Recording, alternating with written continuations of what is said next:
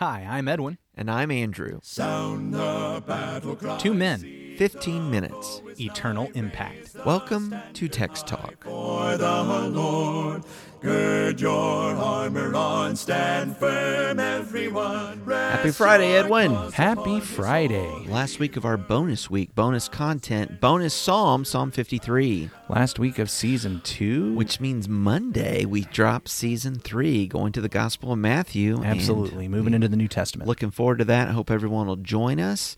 Reach out. Tell us what you think. Come to the Text Talk group on Facebook or send us an email, texttalk@christiansmeethere.org. We'd love to hear from you. Absolutely. I'm reading from the Net Bible as we wrap up our year-long trek through some of the Psalms. If the Lord wills, after we go through another season, spend some time in the New Testament, we might get back to the Psalms and walk through 52 or 53 more of them. We'll see. We'll leave that up to the Lord. I'm pretty sure it's going to be 52 next time. I hope so.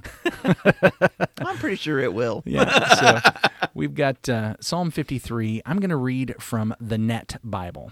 For the music director, according to the Mahalath style, a well-written song by David. Fools say to themselves, there is no God. They sin and commit evil deeds. None of them does what is right. God looks down from heaven at the human race to see if there is anyone who is wise and seeks God. Everyone rejects God. They are all morally corrupt. None of them does what is right, not even one.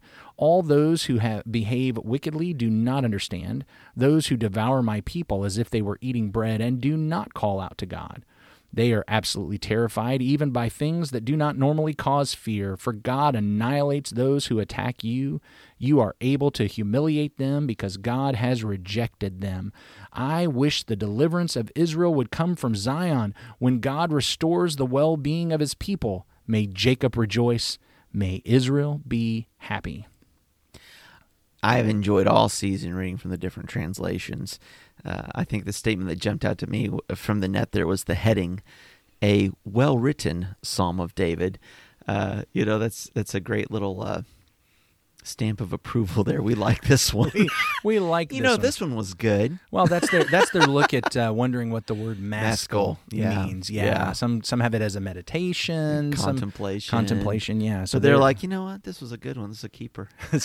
Well, it's in here twice. It's in here twice. So it must have been. The other thing I've really enjoyed this season with you, Edwin, is Fridays we look to the Lord, we look to Jesus, and we find Jesus in the Psalms. It's always Good Friday on Text Talk. Always Good Friday on Text Talk. In season 2. Yeah. And of course, yesterday we got into Jesus, just couldn't help it, looking at the Gospel of Matthew some, and the conversation went there, and that was great. But, finding Jesus in this psalm is tricky because this is one of those psalms that's hard to find a genre for, hard to tack down the genre. It could go a lot of ways. One of the things that we often want to do with psalms is start by pigeonholing them. I've come up with that phrase from the Adler and Van Doren book, How to Read a Book. They say one of the first things you need to do as you're reading a book is pigeonhole it, figure out what's the genre, because you're going to read a mystery differently than you are a science textbook. Makes sense. And so once you figure out, okay, this is a technical manual for computer science, you realize, okay, I'm going to read this differently than I'm going to read, Murder on the Orient Express. Yeah. So that seems like a good bit of advice when you come to the Psalms too. Let's see if I can figure out a pigeonhole. The interesting thing is that God didn't write down in any one of the Psalms, here are the 10 genres of the Psalms. This is us just trying to go back and see if we see similarities through certain Psalms and see if we can pick up rhetorical devices that are repeated. What I was going to say, but we're not exactly in the dark on that. I mean, this is what commentators have been trying to do for a long time, make their suggestions for this genre or that. Mm-hmm. Sometimes, though, we find a psalm. I mean, there's some psalms, look, it's easy. Yeah, that's lament. This guy's he's lamenting in verse 1. He's lamenting in the last verse. He's lamenting all the way through. Lament, that's easy. Or imprecatory. Sometimes the imprecatory, Well, this guy's calling down judgment in severe terms. This is imprecatory. And we see psalms that seem to be really strongly about the king, and so we call those royal psalms. Sometimes, though, we hit these psalms that are difficult to pigeonhole, difficult to say this is the genre. In fact, actually what we find is there are a whole lot of psalms that are difficult to pigeonhole. You find out that folks who put together these, this is a praise, and so it's going to have this and this and this, Then they start getting to the psalms they call praise. Now, this one doesn't contain this part of a praise psalm, and this one doesn't contain that part of it. But it does have this interesting thing that's usually in a lament psalm. And, this is one of those psalms, okay? So it starts off saying, the fool has said in his heart. And so anytime a psalm begins with the word fool. Which, this must be a wisdom psalm. We're contrasting folly versus wisdom. Right. And of course we are. Yeah. However, we've got, at least like in Psalm 14, we've also got this idea of the enemies are against us. This fool is obviously oppressing us. That sounds like a lament psalm. And is it a communal lament or is it an individual lament? Here in Psalm 53, it seems to shift. We've got, it seems like deliverance has happened. Yeah, so it is this does. a jubilation? Is this a praise psalm, individual or communal? And or is it we're just not sure.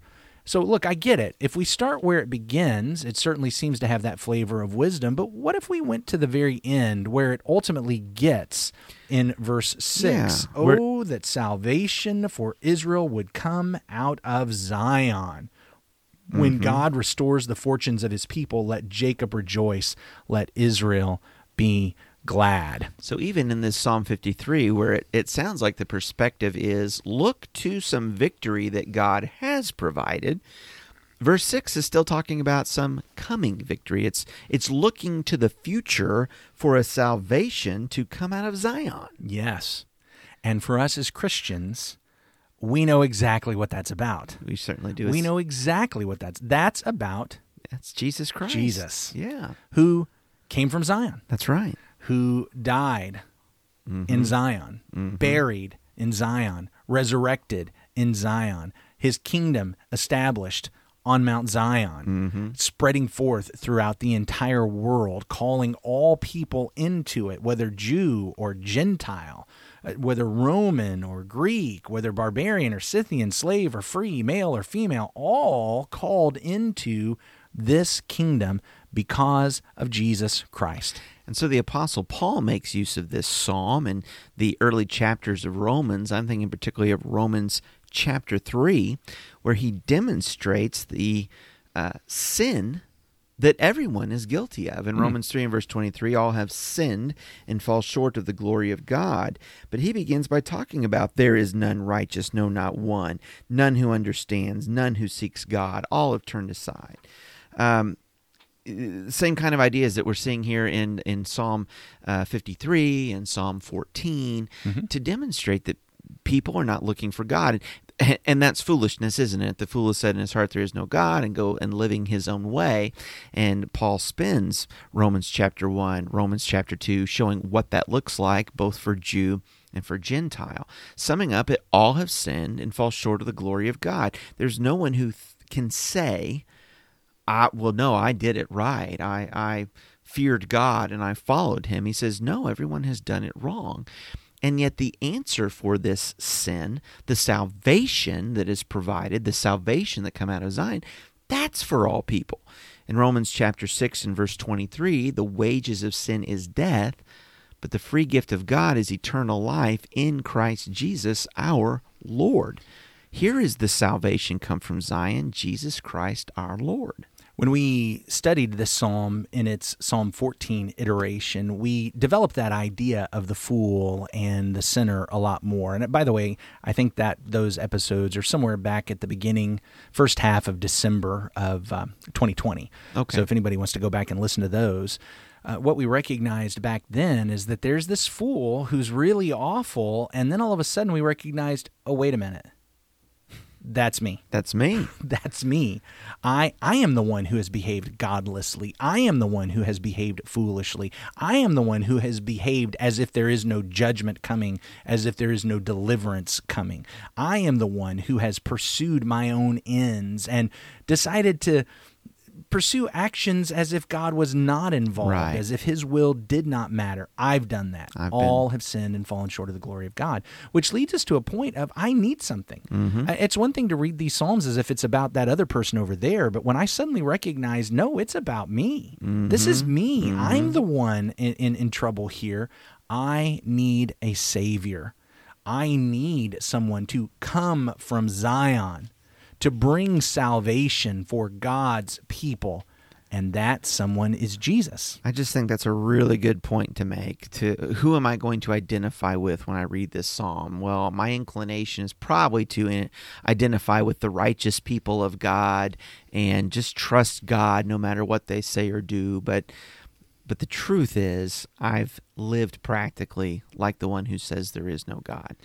I've lived in such a way that I've probably caused difficulty and harm on others, and even others who are trying to fear God and do what's right. And we just don't ever see ourselves that way. We give ourselves a pass when really what we need to do is be humble, recognize and confess our sins before God, and seek the salvation that's only in Jesus Christ.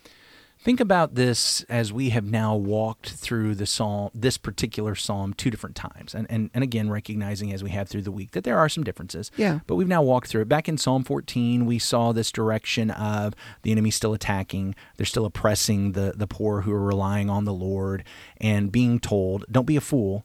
God's their refuge. Judgment is coming, and the prayer is we pray that salvation will come out of Zion. It's all looking forward. Right. Now, as you pointed out a minute ago, we've gone through the psalm again, and in this walkthrough, it seems that the deliverance from these particular fools have already happened. Mm-hmm. When we set this psalm in a new context, we're able to rejoice that God has scattered to the winds the bones of those who have encamped against us, that God has rejected those who were against us. And so there's already deliverance, there's already victory, and yet, even in that context, the same old song still said we need to look forward to something else. Well, now we're walking through this same old song again, but now that Jesus has come, it's all looking back. Yeah. We're not looking forward to another deliverer. We are looking back to the fact that Jesus has come, the ultimate salvation, the ultimate defeat of the enemy has taken place, and we can rest in that. We contemplated that this psalm might go along well with the account of Nabal and Abigail. And of course, by the end of that story, as we looked at, the bones of the wicked are laid out. God has judged Nabal. And who is moving forward? It's going to be David, the anointed, the king, the one that's going to Zion. And then David is the type, ultimately, of Jesus Christ, his ancestor, and the great king who never fails, who comes forth from Zion. Well, think about that comparison. You remember Nabal says to David, who's the son of Jesse? Mm-hmm. Who are you? You're just a rebel. Yeah. You're just committing insurrection against the king. Mm-hmm. And what was the accusation of Jesus? Or against Jesus? Yeah. You're an insurrectionist. Yeah. You're a competing king. Who is Jesus? And of course, Pilate. What is truth? Yeah. And so it's very similar. But of course, Jesus won. Yeah. And those who are encamped against him are rejected. And he put them to open shame by living the life of holiness and by dying the death for our sins. And it's just a powerful, powerful picture for us. The reason this psalm works in both of its contexts and now for us is because salvation has come from Zion. And what we see is it's the same old song, but with a different meaning now that Jesus has come. And it occasions us to rejoice and to be glad in Jesus. Which is something we're going to be doing on Sunday. Absolutely. If you're in the Tampa area, we want you to come out and worship with us at Livingston. All the information you need is found at our website, christiansmeethere.org. christiansmeethere.org. And we're looking forward to that. We're looking forward to Monday, Season 3 of Text Talk. Matthew. That's every day is going to be a good day once we're there. We're going to be finding Jesus every day when we're in Matthew. We're so glad that you joined us. Let's have a prayer. Our great God and Father, thank you for today. Thank you for this week, some extra time, and every day is a gift from your hand. And Lord, we've chosen to use this time to be in your word and to talk about Psalm 53. We pray, Father, it's been a blessing for all who've joined along for these devotional conversations. We thank you, Father, for the opportunity to do another season of the podcast, and pray your blessing upon all of this consideration, meditation, teaching from your word, Father, that it would encourage all of us to know you, to follow you, to trust in Christ where salvation has come from, and to walk this day in confidence, Father, fearing only you and no one else. In Jesus' name we pray. Amen. Amen. Thanks for talking about the text with us today. I'm Edwin Crozier, and I'd like to invite you to join the Christians who meet on Livingston Avenue in Lutz, Florida this Sunday for our Bible classes and worship. You can find out more at christiansmeethere.org. Check out our daily written devotional that goes along with today's episode. You can find a link for it in our show notes. Michael Eldridge sang all 4 parts of our theme song. You can get more from him at acapeldridge.com. Please remember to subscribe, rate, and review Text Talk in your favorite podcast app so others can find it and learn about it more easily. Have a fantastic day. Steady, pass the word along. Onward, forward, shout aloud, Hosanna. Christ is captain of the mighty throne.